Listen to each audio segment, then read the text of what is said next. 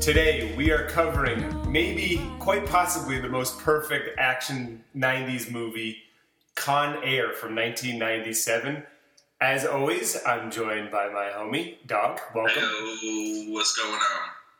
And Dog, is this, right off the bat, is this the perfect 90s action movie? I'm going to have to go ahead. Yes. So this is, you and I talked about the title of this podcast being the perfect, so Con Air, the perfect 90s movie. But we had to adjust a little bit. All right, the perfect 90s action movie. Okay, so we were very specific about that. But it is. It's got everything that you'd ever want. The absurdity, the action, the cast is full of this.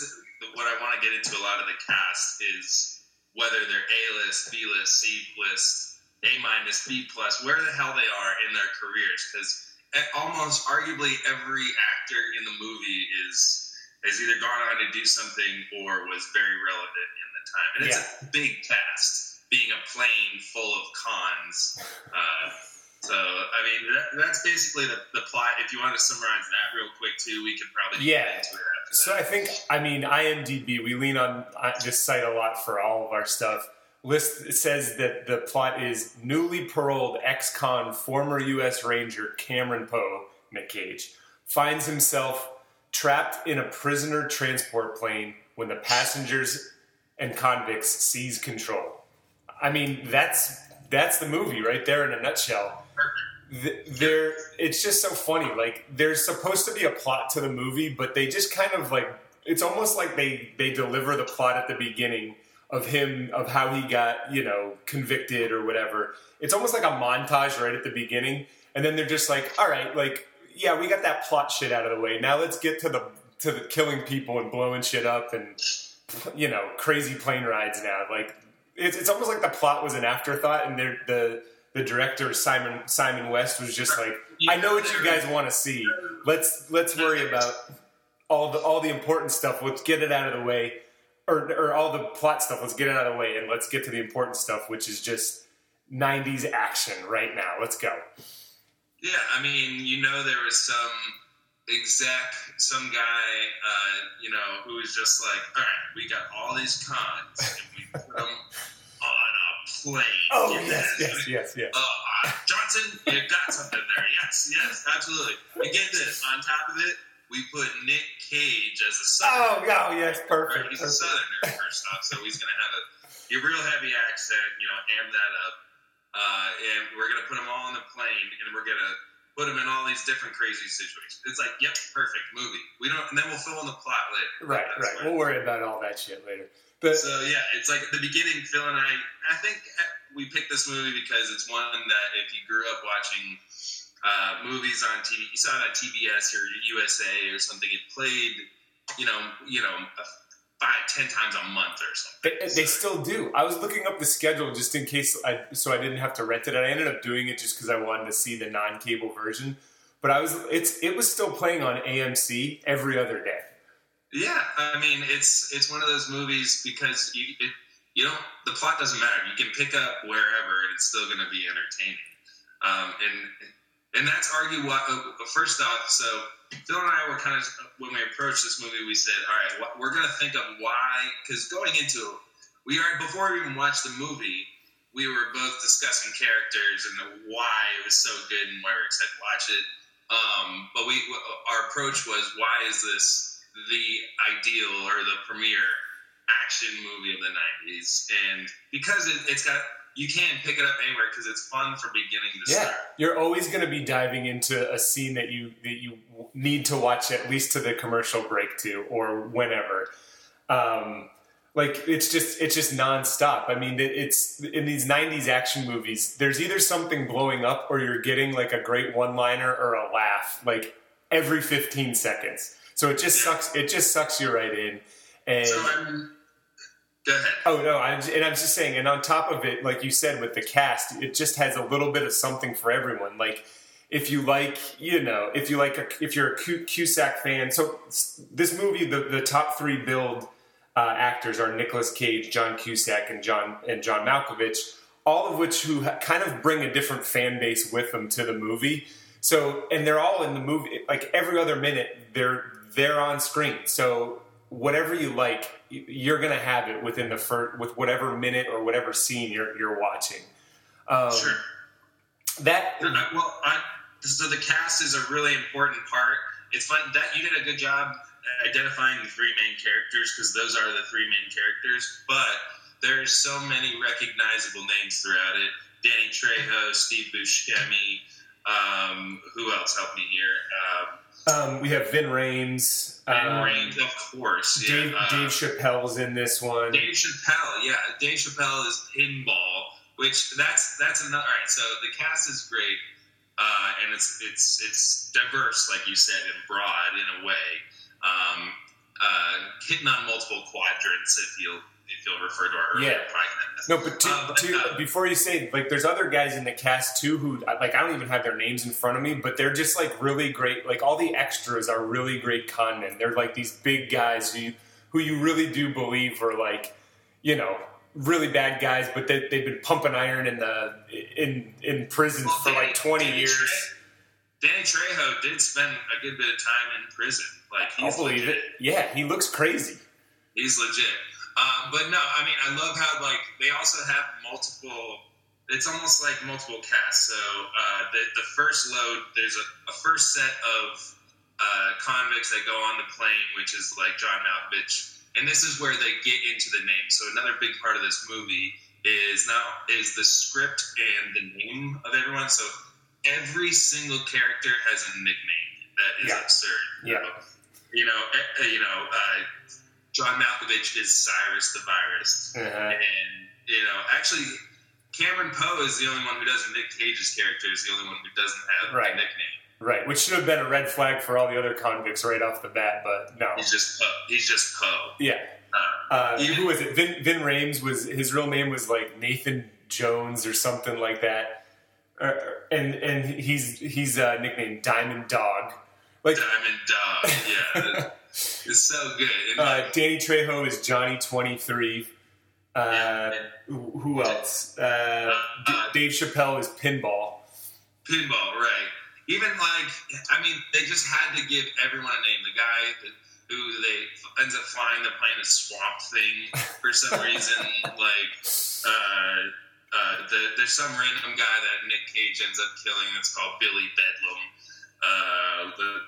Even Nick Cage's buddy's name is Baby O, like, who is essentially Phil and I were getting mixed up with him and I were getting mixed up with Bubba from Forrest Gump. Right. Actually, it's just like a really similar role in that, like, he needs his insulin and then he gets shot. Like, essentially Nick Cage is like. He's his Bubba because he's the man falling behind. He's essentially the reason why Nick Cage, who has multiple reasons, his whole goal is it's his last day in imprisonment, and he's getting out that day. And for some reason, he's on this plane. They stick him on a plane of like every single serial killer. Like, it's like I think they say it at the beginning. It's like a who's who or an all-star cast of like the biggest criminals in the world. They're like, we'll just throw them all on the same plane. What could go wrong? It's very, like, not Ocean's 11, but very, like, comic booky in the way that they introduce them. Like, again, with all these nicknames, they, like, give them a stat. Like, they give their stats, like, who they've killed, what they've done. Right. And, like, when they're loading, it's a classic. It's almost like at some point I couldn't believe that Michael Bay didn't get a hold of this. But at the beginning, who was the director? It was Simon West. So he had done other action movies. I don't have it here in front of me, but I think he did other stuff that you would just be like, okay, yeah, those are on brand for him. He's kind of like a poor man's Michael Bay. Anyways, but to your point, whenever those were some pretty legit explosions. They were good. But definitely from that realm of or that type of style. But to your point, as they're getting on the plane, it's almost like WWE entrance music. Like, they're going, each guy's coming in. They've got, like, almost like a runway of prison guards, like, allowing them to come in and, like, have their moment, like, getting on the plane. And then finally, after all these, like, hard asses come on, it's Nick Cage, and you can just see, like, he's getting on the plane and the wind's... His hair is the wind is blowing through his hair, and he's just got this like Mookie. He looks like Mookie when he's like out in the field. He's like closing his eyes, looking, smelling the sunlight, just like sheer freedom. Like that's Nick Cage. Like just carefree amongst all of these absolute criminals. I know. His receding, like, long hair, which, by the way, did you notice how fast his hair grew, like, right at, like, in that montage in the beginning? Like, as soon as he was sentenced to prison, I swear his hair instantly grew, like, 3 inches. And then, like, in the montage, it just keeps getting longer and longer and longer, which begs the question for me, did he use a wig for this? It's a good question. Or did they film this backwards? Or did they like? It looks like his crappy hair. Honestly, it does. I looked for this everywhere on the internet and I couldn't find the answer. There was a bunch of there's a ton of blog posts around it, but none of it was definitive. But right, you'd have to see him being such an he's an A-list celebrity at the time, and like he'd be out and about, and people would see him. So they'd have to have had that long hair for a bit. Right. So my guess is that it's like a Frank in Always Sunny, and that it's like kind of just like glued on, like extensions. Yeah, exactly. But because at the beginning of the movie, his hair is like high and tight, like he's military, and then towards the end, I mean, it's just long. But they could have also just done that part of the movie and then gone back and done the first part. So it was important to know that his hands were considered a lethal weapon, and that he was not considered a civilian in the eyes of the law. Oh my God. So first off, he gets into jail. It's the most clear case of self-defense. Yeah. But let's go over that whole first scene, because I love that whole first scene. So, oh my God, the movie starts out, and he's just like saluting. He's just like this, typical sergeant, great U.S. hero. He goes to like this like Bayou bar in Alabama or something like that, and if there is such a thing, and there is, trust me. And he goes up to his wife, who's the barmaid at this like just dive bar down in the docks, and instantly these two bar thugs just are battling or going at Nick Cage because she works at the bar, and they're regulars, and that I've been waiting to get a piece of that for years, and just like all of a sudden Nick Cage comes in and he just gets all upset. Anyways, like that all ends up with them like. She brings him back because they go to the parking lot because they're on their way out. It's pouring rain.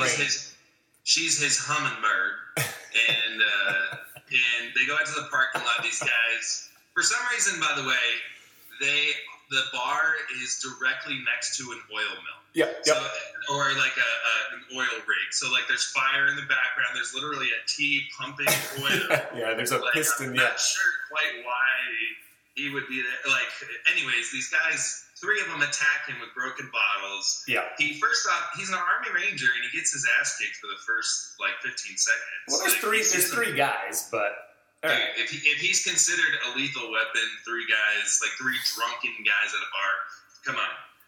John Wick would never allow that. 3 guys for John Wick? I mean, even could do Bob that. Lee Swagger, Marky Mark from Shooter, Bob Lee Swagger would never allow that. Anyway.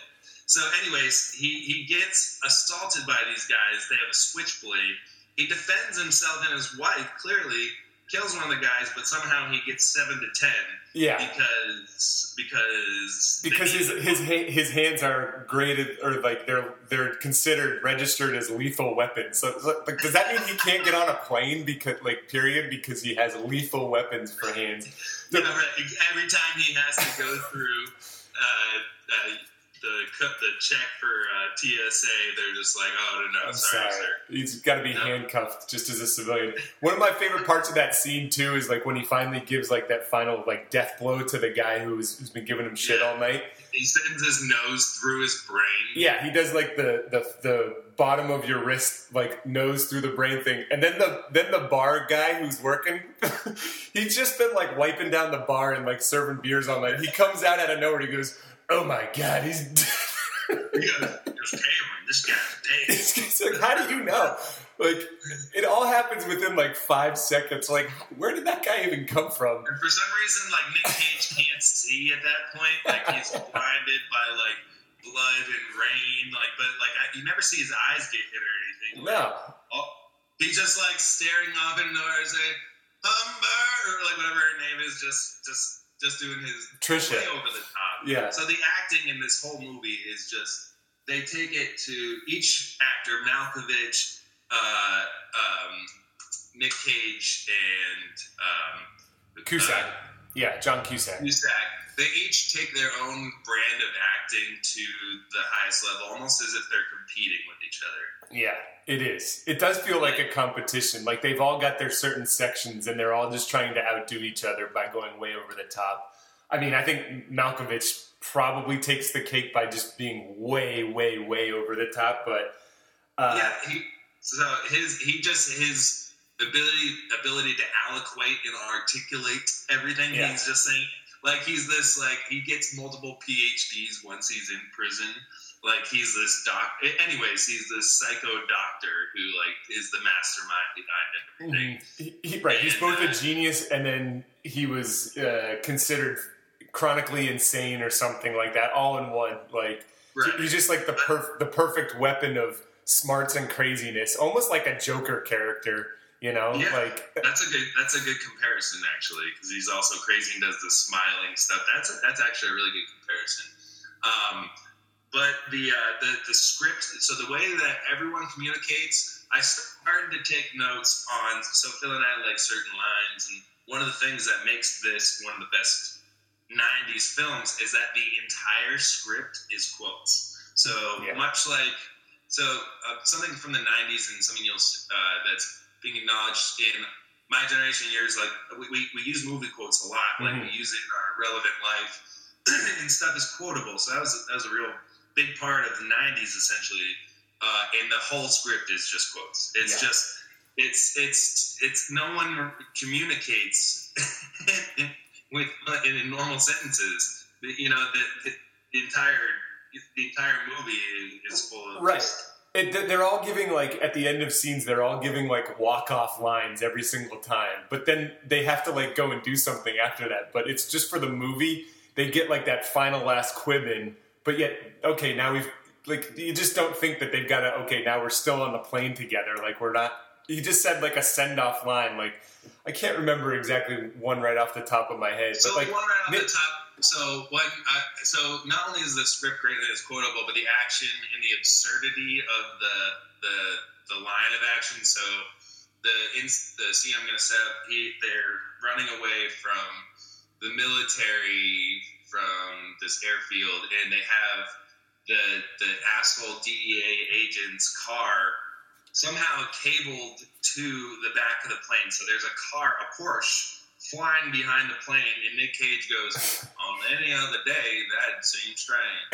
Just like in there. So when one of my notes was the reaction, that everyone's reaction to the absurd is just so, like, common. Like, so, like, when they're taking over the plane, and there's, like, guards being murdered, Nick Cage is just, like, kind of, like, shaking his head, and, like, Baby O is just like, my insulin, like, everyone's dying, and, like, by the way, people are shooting guns on planes. Yeah, right. If it just punctures one wall, they're all screwed. Like. So Cyrus gets a hold of a gun. First off, the pilots panic.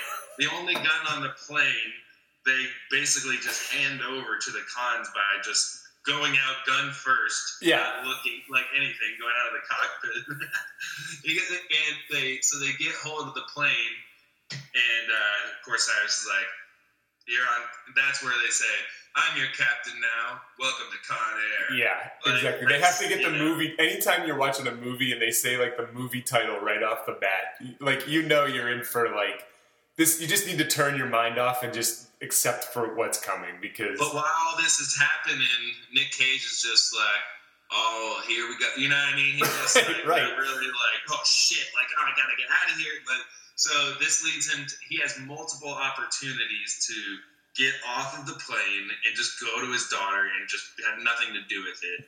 But because he's such a stand-up guy, he can't leave his buddy who needs his insulin, and the female guard who's Danny Trejo's got his eye on. Exactly. Yeah. So he's such a stand-up guy, he can't leave it.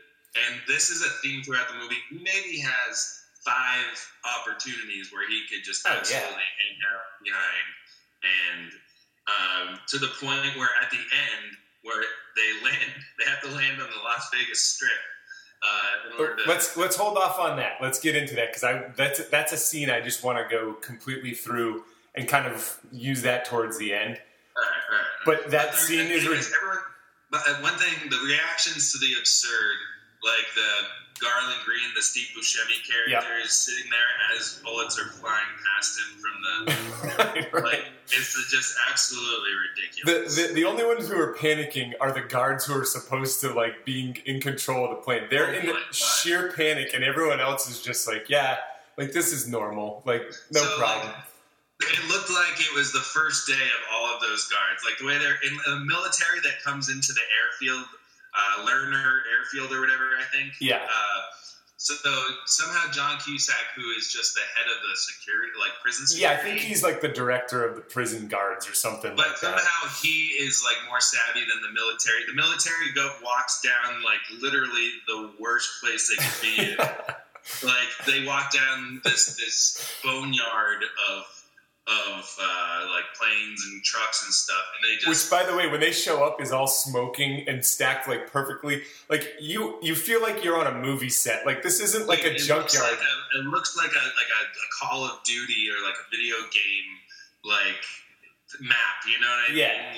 Like, This is supposed to be something remote in the middle of nowhere, right? But anyway, so all the military guys are literally they're like shoulder to shoulder, looking really nervous, like.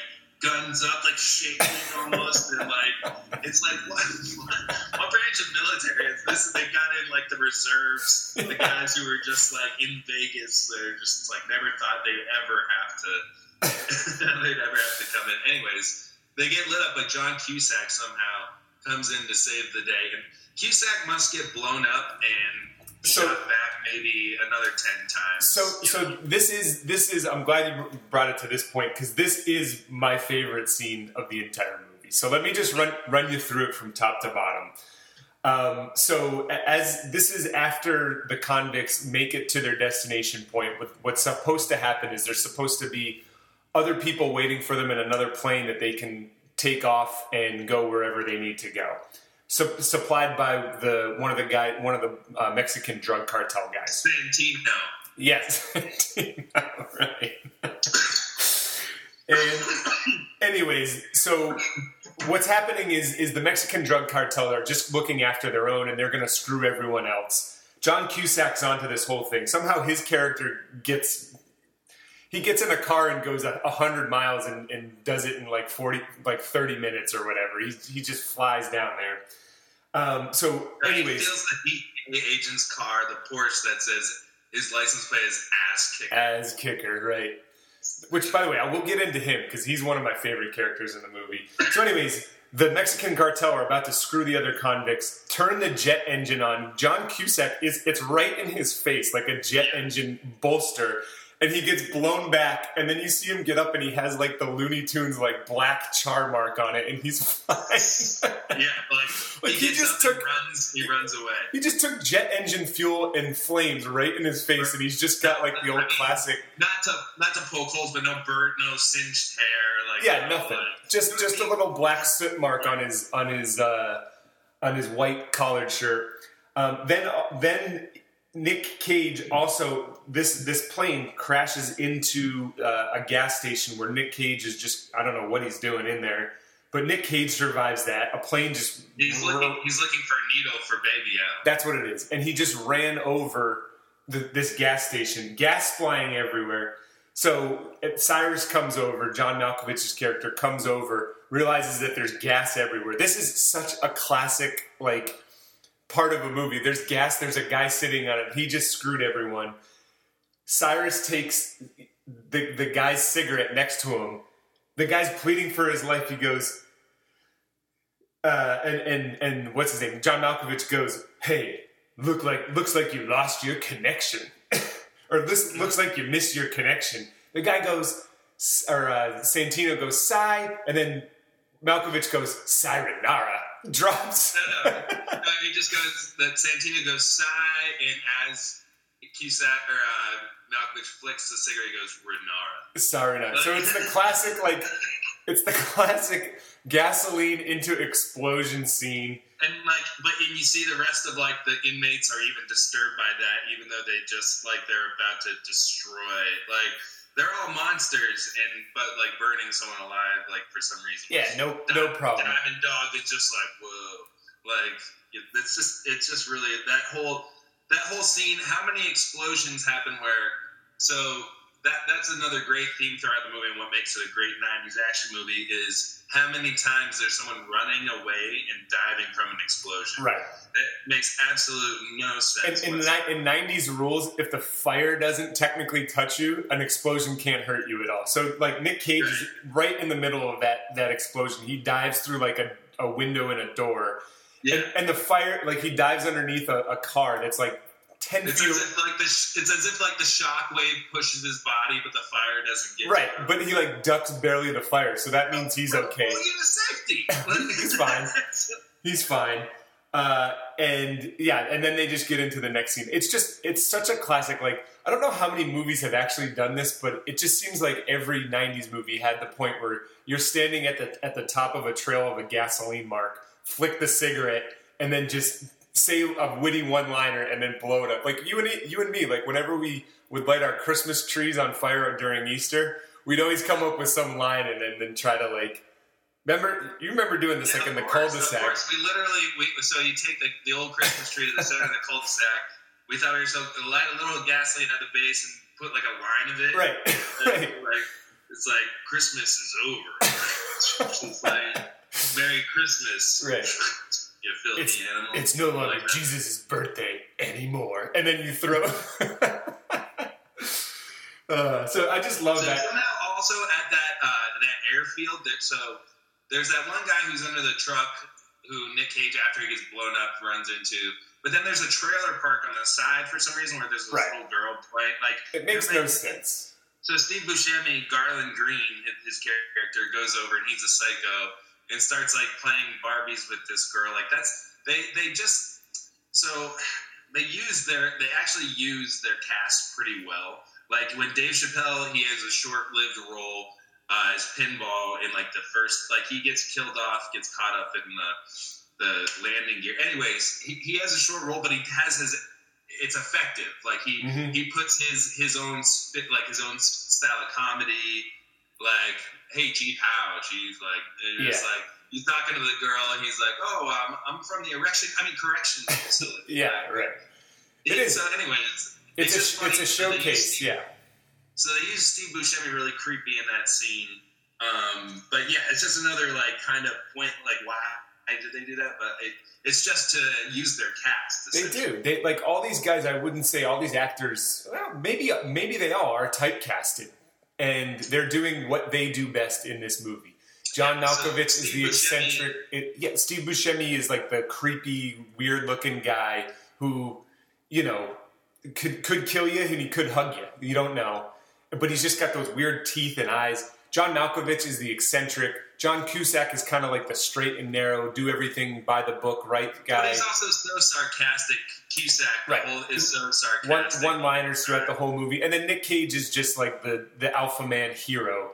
And I mean, even the side guys, that cop. So this is the cop I wanted to get into. Nick Cage is the head of the DEA, the curly-head, red-faced cop. I think his name is Colm Meaney, his actor. Yeah, it's just it's a great character. He just plays the angry, drunken cop so well, and he is mad from kickoff to the finish, or maybe at the end, him and Nick Cage shake hands. But from the beginning to the end, he's just wrong about everything, stuck in his ways, and just furious the entire time. He's his head's gonna pop off. Yeah. He hates Cusack with a passion for right off the bat. He pulls up in his Porsche, the ass kicker Porsche, and he meets him and he goes, and he goes, "Oh, this is John Cusack's character, Larkin, and this is Agent Larkin or whatever." And he just whips away in his car, just like from the start. He just Whips away in his car and then goes parks in a handicap spot. In a handicap spot, yes. Just in case we weren't clear, this guy is an ass. That's the director saying. Just in case weren't clear, he sucks. Just so you know it. Like, because there's nothing lower than parking in a handicap spot. His name in the movie is Duncan Malloy. Yeah, perfect cop name. Great cop name. Yeah, the names in this movie couldn't be better. I mean, like Vince Larkin is also. So I haven't got through all their names, but Vince Larkin is John Cusack. John Cusack's character.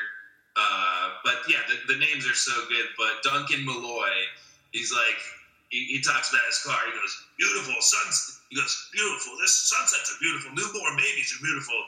This car is fucking spectacular. Like he's just even angry about his car. Like he's just like not even like happy about like a compliment. He's just angry. Yeah. Well, his car gets its comeuppance anyways. You know, when it's dragged behind the tanker when it takes off again. One thing, let's get into. All right, we're about the 30-minute mark. Let's get into the scene where they take off in a tanker for the second time, for the third time. So somehow they put ropes around. The plane is in sand, dug into sand, and somehow these inmates can pull it out with just their bare hand. Like it's kind of ridiculous. But, right. They just lifted the tanker and repositioned it by themselves. There's maybe 20 guys. Like, come on, like that's. And this is another time where Cameron Poe, Nick Cage, has an opportunity to he runs into Larkin, like he has an opportunity to just leave, see his wife, like get out of it. He's like, never leave a man behind, like just. I only trust two men, and you ain't one of them. Yeah, exactly. Oh, that's a great line. So, anyways, he gets back on and tries to screw the plane by attaching a big rope to a cement pole. Anyways, there's this rope hanging on. It ends up catching the ass kicker Porsche and like it's dragging it behind. That's when the line comes. On any other day, that seems strange. Yeah, and just so comfortable with it. And then they're off. And so from that scene, Doug, to the time they get to Vegas, so it's day when they take off. It's daylight. They're going somehow they're going towards Vegas. They get there in less than 10 minutes, and as soon as they take off, it's day. As soon as you see the Vegas... No. On their way to Vegas, they also get attacked by the helicopters. Right. They're getting shot by... But during that scene, that's maybe a 3-minute scene. It goes from day to night in 3 minutes. And you're not supposed to notice it, but somehow they needed to let Vegas light up, so they're like, okay, we're just going to make it night now all of a sudden and hope you guys don't realize that. Oh, yeah. Absolutely. Yeah. And then, so if you've ever been to Vegas, you know how broad and wide the desert is outside of it. Like, so approaching it, the fact that they have to land on the strip is absolutely absurd. Like, you have to go over so many highways and so many like residential areas. So, like, there's so many other options, desert areas, like long. You know what I mean? Yeah. But the strip was the only place that the strip is where I live. Swamp Thing is another great character. He's just got the handlebar mustache, and he's just a dumb guy who knows how to do two things: kill people and fly planes. And luckily, he needs to do both on this. So. Yeah, he must have been like an ex-military, was in like Nam or something like that. But like he why he was on the plane and able to fly it is convenient, Yeah. So with that Vegas scene, I mean, right off the bat, you just know they're going to be crashing into all these signs. It's perfect because anytime you hit a sign, it's an excuse for the director to just be like, okay, cue the pyrotechnics for the sparks and flames and everything like that. It's those almost like large sparkler sparks that always go off anytime you hit something. You know what I mean? Yeah. Like, yeah, absolutely. Yeah, just sparks that don't exist outside of, unless like a transformer is exploding, like that doesn't exist outside of pyrotechnics. You know what I mean? Yeah. And so the plane needs to come down because even when it took off, I think the right wing was just busted anyways. And they've been also taking on Apache helicopter gunshots for seemingly the last 10 minutes. And yeah, that plane can take a fair amount of gunshots, supposedly, inside and out. Right. And there's one point I forgot to mention where Malkovich has got a hold of the plane. And there's an alarm going off, and instead of just turning off the alarm, he shoots the alarm. That solves that. It's just like, what? Anyways, yeah, the thing takes a lot of bullets coming into Vegas, hits the sign, the Hard Rock Cafe. Had to, yep. The tar sign. Just knocking down every single, trademark or every single landmark in Vegas before it finally slides for seemingly a mile into the Sands Casino. Right. And where then everything is just at that point, like that whole scene, you're very well aware that we're watching a movie. It doesn't look that realistic when they're doing it. It's almost like the plane is on a slide, and like you can see everything but the tracks. If you've been to like Universal Studios, it felt like one of those rides. You know what I mean? Very well aware we're watching a movie right now. Yeah. So, anyways, I think that this is the point where there's explosions, but money starts falling out. No, so that's after. So they land and they think everything's okay, and then like they do like their fine. If you're watching this movie for the first time, you're thinking, okay, this movie's over here. Baby O is being carted off. Baby O had a terrible day, by the way, a really bad day. In the middle of all this, Malkovich, Cyrus the Virus figures out that Poe is somehow getting out that day, and so they turn on him because he's the inside guy who's trying to ruin their plan. Which should have been obvious to them the entire time. If John Malkovich is this genius, he should. There's so many times where he could have exposed Poe, but But anyways, but somehow they shoot Baby O instead of shooting Poe. And they shoot Baby O in the stomach, which is, again, totally like a Bubba move, Yeah, loyal till death. If he has to give his life just so Nick Cage can get an extra half a mile, he'll do it. So then, so it's it feels like it's wrapping up. We don't quite see Nick Cage's wife yet, but you see her her and the daughter are getting out of the car, and he's getting off the plane, so he has an opportunity again. That's right. That's right. Because I noticed at this point, I was like, he's had so many opportunities to just go see. Yeah, just run away. Just run away. So he saves the female cop from Danny Trejo before the plane crashes. So the female cop, of course, can't resist herself, has to come up and give Nick Cage a kiss on the cheek. Sure. Well, as Danny Trejo was cuffed his hands were cuffed up top, and then in the crash, his body was removed from his arms. But still standing. Yeah, still standing, but his arms were cuffed, but his body, he lost his arms, but he was still standing up. Yeah. The plane crash, a massive plane crash, didn't knock him over.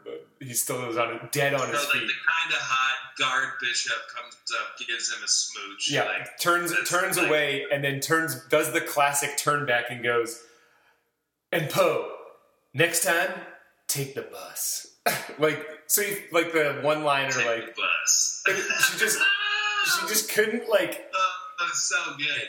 Absolutely. She couldn't walk away. She had to do, the final one-liner. By the way, she was so far away with all this, crashing and casinos and stuff like that.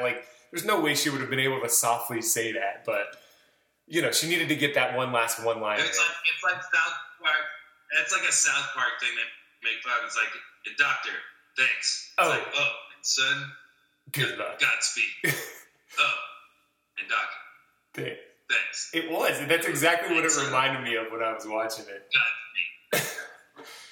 But also, a great part of that crash too. Just before we move on to the next scene, a great part of that crash when it was a classic when the plane crashes into the casino, it hits a slot machine that immediately pays out the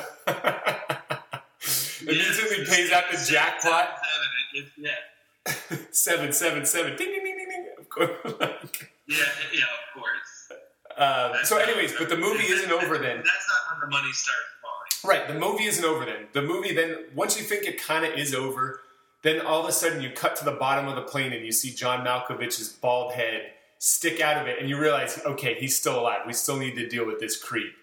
Somehow Swamp is still alive too. So they both get on a fire truck and start weaving through a Vegas tunnel, which I'm not even sure if there exists a tunnel in Vegas, but they find one on this fire truck, which is like a closed road. And Nick Cage and John Cusack hop on police motorcycles and go after them. Eventually ending in one of the best deaths in cinematography history. With Cyrus the Virus, the way that Nick Cage finally does them. So not only when they're on the fire truck, Nick Cage puts a fire poker through John Malkovich's leg, which doesn't knock him off the fire truck somehow. You're selling this short, dog. First off, Nick Cage has the opportunity to go see his wife. Says no. He goes Cyrus. He sees him running away. And he goes Cyrus. For some reason, he's compelled to because Cyrus said he's going to kill his daughter. The Casey is the last thing she'll smell is my stinking breath. And so for some reason he has to go after Cyrus after all this. So him and Cusack get on the motorcycles, look at each other, and just go for it. So all the other cops again are right. He's been shot. Nick Cage Poe has been shot in the arm. Oh, he didn't even flinch. He didn't even flinch when he got shot in the arm. He didn't, but he's been shot in the arm, and that's when he approaches the fire truck, which he hops onto with one arm. Right. So he's doing all the things you just said, but with hanging on the fire. Right. So stabs Malkovich. Is he hanging on by the arm that he got shot in too? Because I mean. No. It's obviously the opposite. Okay. But he does use the arm he gets shot in a couple of times. Oh, definitely. Just a minor flesh wound. It was just a bullet that just went right through your arm. You're right. He didn't flinch. He didn't flinch. So right through the leg of Malkovich, the fire poker. Then as the ladder somehow goes up, and then Malkovich is sitting on the ladder and goes right through like a Vegas walkway, like an overhang. Like, that would have just crushed every bone in his body. But if that wasn't enough, he gets flung onto some electrical lines. He gets electrocuted to death. There's a conveyor belt in the middle of Vegas. There's an industrial oil rig or something, belt, like crushing metal, hot steel metal into small things in the middle of Vegas. So he gets electrocuted, then rolls into his head is just... That's right. He goes not only through the overhang, but through a transformer. It was something like It's Always Sunny, like... onto a conveyor belt. Right. Which pushes him into the finally there's a piston. There's like an oil rig piston. It's like from Austin Powers, like you'll surely die now, Mr. Powers. And she just keeps taking shit and falling out a window, like he moves her face into it. Like that's straight Austin Powers. Should have been dead 16 times, and then finally it's like the one scene where he has like the bulging eyeballs, which it's the one time he probably could have gotten out of the way too. But this big metal piston just comes and just crushes his head completely, just flattens. And you're like, okay. And you know just by the music that, okay, now he's dead. Like, yeah, exactly. Movie's still not over, though. Still not over. Oh, my God. So at this point now, Cyrus is dead, and now they work their way back to the crash scene, where he finally is ready to meet his wife and give his daughter the bunny rabbit that he has been held hostage multiple times in the movie.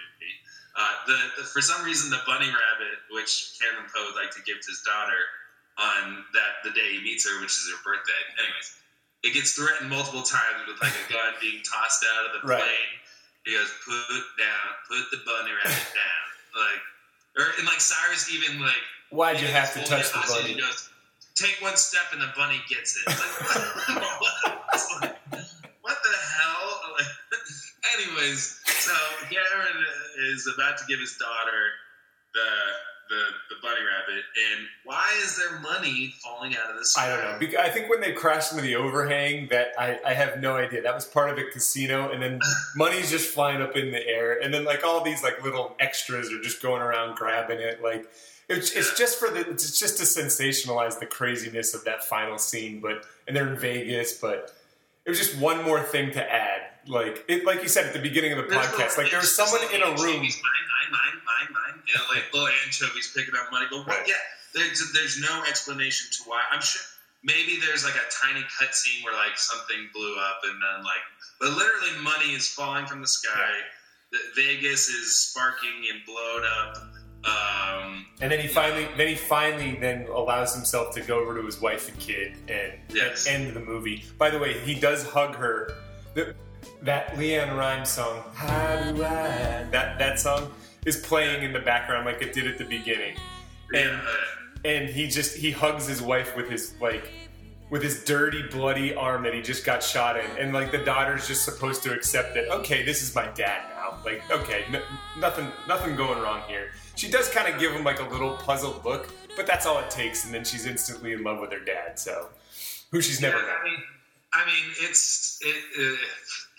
they really the plot isn't important. It's not. Like it's okay.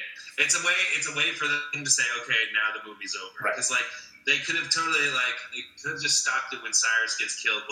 They could have stopped it well time before that. But this was just an easy way to say, okay, we've rounded out the plot. He's home.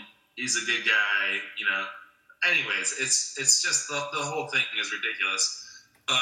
One of my favorite scenes we didn't talk about is when they just toss Dave Chappelle's body out of he writes a message to Agent Larkin on Dave Chappelle's shirt. I have this written down too. Yeah. And like he lands on these stuck-up white people's car, and just like the cop who calls him. First up, the cop who calls him, he goes, Agent Larkin? He goes, yeah. He goes, I got a body here that fell out of the sky. He goes, yeah. And what? Why? As if like he has no idea, like why. He's like, what does it have to do with me? He goes, your name's written all over it.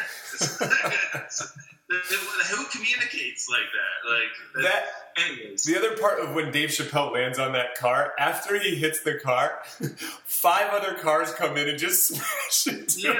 It's as if everyone ran the red light. Like they came from every single direction. Every single side. Just, oh my God, a body hit that car. Let's go smash it with our car. Why not? It was like a scene out of Blues Brothers. It was like, why would you hit a car that just why did that happen? But it just to add to like the mayhem, like they just had to stick that in there. And yeah, and why would John Cusack be fielding a call from like a local cop like 500 miles away? Like, how did you get this line? Like, we've got a major catastrophe going on here, but just some sleepy cop can just give him a call whenever. And at this point, Doug, okay, so these are fugitives going across state lines, hijacking a plane. This is terrorism at this point. Oh, yeah. And John Cusack, the head of prison security, is the main guy. Him and the DEA agent are in the helicopters for some reason, in the front seat of the helicopters, as if they know what they're doing. They're supposed to be there. They would have called in like so many other different task forces. There would not be a seat on the plane. The ATF, like so many other bureaus would have been called, or agencies would have been called, but Cusack, the head of prison security, it's his jurisdiction because it's a prison plane, which is absolutely ridiculous. That's pretty much the end of the movie. Like we got to the Vegas part. I meant to do this off the top of the call or the top of the podcast here. Just a little bit of information around the movie, if I could. Yeah. So the budget for this movie was $75 million. It made $101 million domestically, $224 million worldwide, that's pretty. I mean, we're talking about a blockbuster here. Yeah. It was filmed in Utah, Los Angeles, and Las Vegas. The reason they got to smash that Sands, the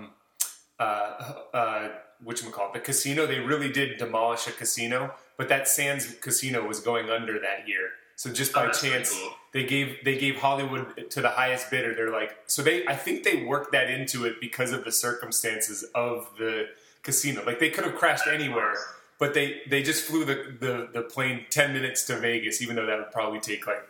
So that's the beauty of this movie. Again, it has nothing to do with the plot. It's literally they had pieces to movies that they just patched together. Yeah. They're like, okay, we got these action scenes. We got the plane. All right, we got a plane with Nick Cage on it and John Malkovich and all these crazy characters. We got the casino in Vegas. We got it's like I know this guy out in the middle of the desert who's got like this junkyard yeah. Can blow up. All right, perfect. All right, yeah, get it in. Yep. And all right, so one element I meant to talk about was the lack of sexuality in the film. So most action films have like there's a love element and stuff, but don't you agree? There's like an element of sexuality, and the only time they did was with.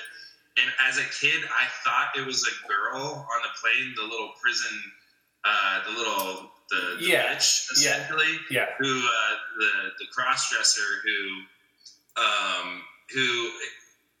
who's like barely included in the movie. They don't really show it him or her being. Well, they pick him up in Carson City when they stop the first time. He gets on the plane. Like they do make like a real sexualized scene of her running with a gun and the dress and stuff. But that's really an element that they didn't touch on. Not that I'm saying. No, but I mean there kind of is. The female cop like that. There's usually something they'll throw in. You know what I mean? Just they kind of tried with the female cop a little bit. Like they kind of tried to make a little bit of rapport with him and Nick Cage. Nick was always defending her from Danny Trejo. Like 3 times he prevents her from getting attacked by Danny Trejo. Right. And then there is the story at the beginning with the wife and at the end, but it's just kind of, but to your point, it's just a blip. It's not like the focus of a movie where a lot of these things are, you're invested as much in the action as you are as the relationship between the head female and head male characters. So I guess there was almost more chemistry between John Cusack and Nicolas Cage's wife and the daughter and stuff like that. For sure. Yeah, just as much. Yeah, for sure. But so, all right, one list, we commonly do lists or like questions. So this cast being so broad and having so many names in it, if you could list from top to bottom most all right, so if we're using A plus, or A plus A minus, B plus, B minus, etc. List the actors who. So at the time, 1997, Nick Cage, would you say is an A? A plus, A plus.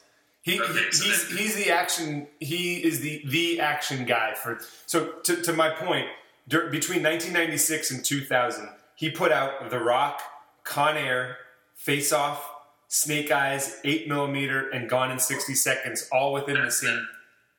That's nuts. And he did 2 movies on top of that weren't necessarily action movies. Cities of Angels, which is with him and Meg Ryan, and then a movie I'd never heard of, but it was Scorsese was the director for. It was called Bringing Out the Dead.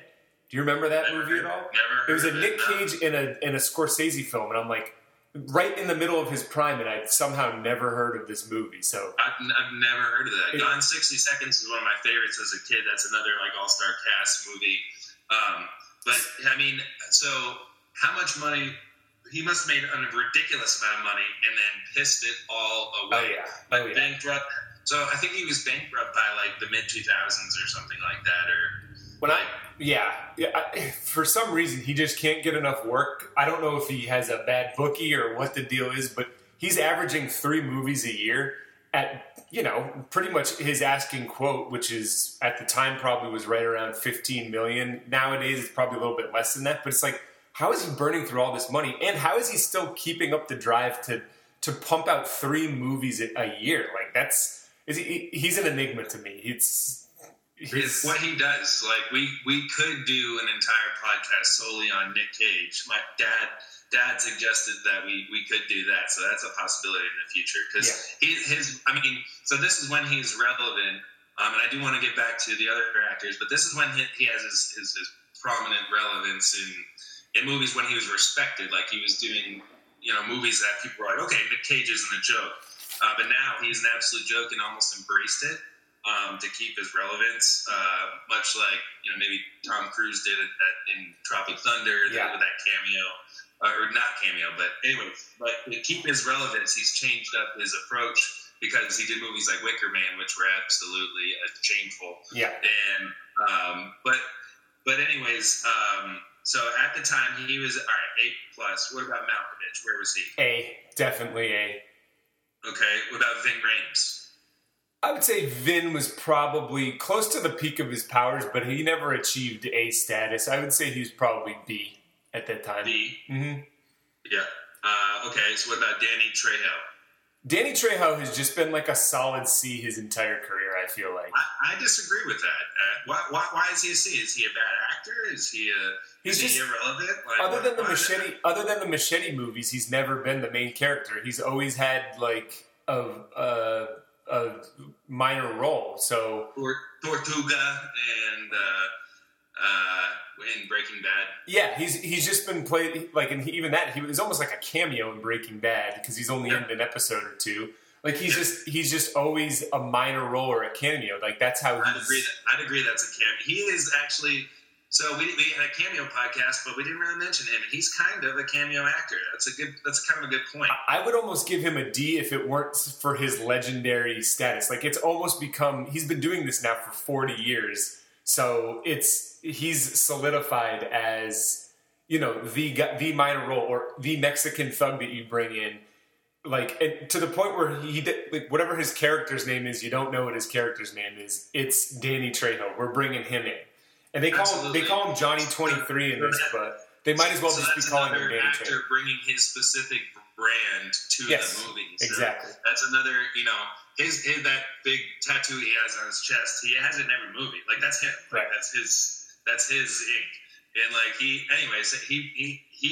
again was incarcerated before. So I don't know the whole rape thing that Johnny 23 is. I mean, I'm sure he doesn't.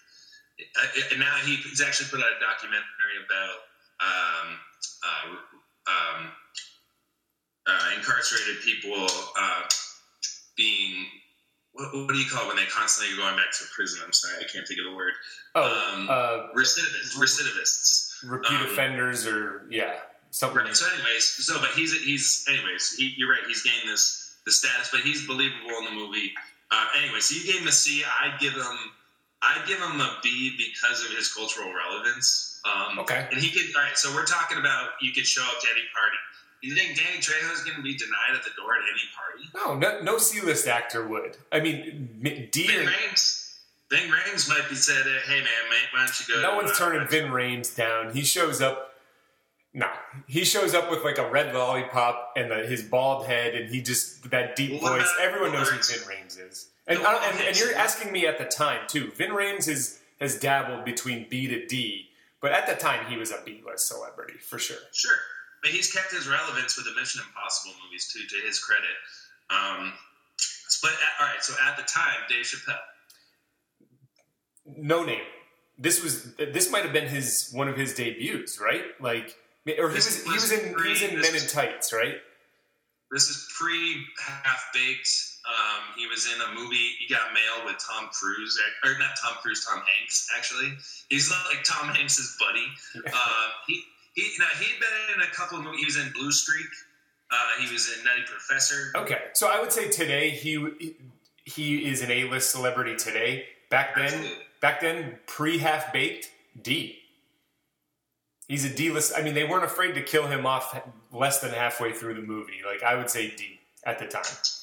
Yeah, I mean, I can't argue it at the time. I mean, we weren't really aware as kids growing up. We weren't aware until Half Baked who Dave Chappelle really was. Right. He was also an undercover brother, which he had some you recognize his face, like he had his voice is recognizable, but he talk about transcending grades. He's an A-list celebrity now. So all right, another one is Steve Buscemi at the time. C. Steve Buscemi at the time? A C-list celebrity? He did he's done like tons of Quentin movies, and he's done like he hadn't he hadn't been washed out by the Adam Sandler machine yet. Like he's just always kind of like the creepy guy. Like so, what he had done Reservoir Dogs. Okay, all right. Fargo. Was he in Armageddon too? Yes. Had that already come out? All right, so I'll bump him up to a. No, it hadn't come out. It came out in '98, but he was in Fargo before that, which was, I mean, legendary. All right, B plus then. B. Thank you. Okay. I agree. And then I guess those are really the only relevant actors to ask about. I don't think we did. Did we do Cusack? Cusack, yeah. Go ahead. What his at the time? A. He was in it. I agree. What about now? Oh, now B. He's a B now. He couldn't even get recast in Hot Tub Time Machine. Like that's pretty brutal. I'd say, but everyone still knows him. Like every generation still knows him, and he can still be the lead man in albeit a crappy movie. He can still carry a movie. So I give him a B at the give him a B. I think those are really all the relevant actors, like in terms of the names. Like we've seen a lot of those other actors in stuff like the cop, your favorite angry Irish. His head is gonna burst before his heart bursts. Like he's been in stuff, but like we don't even know his name. You know what I mean? So I wouldn't even give him have a grade for him. Colm Meaney. Colm Meaney is his name. I mean, maybe he'd be allowed into a party or two just out of respect, but I don't know. Right. He could show up in like with his sleeves rolled up and like a badge, and I believe that he's a detective. Like that's just he's just born to play that role. Yeah. So last question to wrap up the podcast, maybe is this the best or is this the perfect '90s action movie? I would say up until this point, I'd still give it to The Rock. I'm glad you said it because I was thinking that in my head. I'd still give it to The Rock mainly because of just I don't know. I just feel like The Rock was just done better. Like The Rock destroys San Francisco, Alcatraz. It's just a little bit more recognizable than like the Las Vegas Strip. And I feel like there's a few more A-list celebrities in The Rock and just higher explosions. So I think I'm going to give the title. I'm going to keep it with The Rock, but it's a very, very similar movie. It's right. If The Rock is 1, this is 1A. It's right behind it. But it is really good on paper and watching it. I was laughing. I was loving the movie the entire time. So it's definitely in the top 5 for that category. Would you would agree? Yeah. All right. And okay. One last question: where does it rank in terms of Nick Cage movies for you? If we're going to get into Nick Cage status, like him and Sam Jackson just have some effing movies. But so the only 2 other ones that I would put above it, I would say it's either 2 or 3. The only 2 I would consider above it is Gone in 60 Seconds and The Rock. Those are the only 2 I think I have above it. So yeah, it's top 3, at least top 3. I'd have to think about if it's better than Gone in 60 Seconds or not, but all the same tricks are being pulled in Gone in 60 Seconds. So, but yeah, top 3 for sure. Nice. Yeah, I agree. That's probably, for me, Nick Cage, it's top 3. Nice. So, all right. Those are my questions I got for you. I mean, that was a fun one, and that was like... Yeah, we went longer than we thought we would, too. But you know what? I think I'm looking through my notes. I pretty much got everything I wanted to talk about. I mean, there was a little bit of mayhem on the set that, not really worth talking about. I think we kind of mentioned all this stuff as we went along. But yeah, man, I hadn't seen this movie in 5 years, and I just forgot how much I liked it. And because, like you said, it's a cable movie, I didn't watch it from start to finish. Like, I would just kind of catch my favorite scenes here and there. And you just pick up on so much stuff when you're actually, like, focusing on it. And it's close to, very, very, very close to just the perfect action 90s movie. Yeah, and that's honestly one thing to say about us. One of the funnest parts about it is taking notes and having like an objective for watching the movie, because you pick out little things. And again, it's encouraging more conversation in our lives and stuff. Dad and I talked about it before. But it really is just kind of a fun way to watch a movie, just to analyze things like the fact that they're on an oil rig outside of the bar. Like it's so senseless. And why I think this movie is so great is because it really didn't take itself too seriously. No, not at all. And as that's what I appreciate in an action movie. So. All right. I guess this is a good place to stop. But yeah. And Dog, before we do, have a nice day. And Doug, next time, take the bus. Oh, and Doug, Godspeed. Not any other day that'd seem strange. All right, homie. Well, stay safe. All right, man. You too. Peace. Peace. Baby, you would take away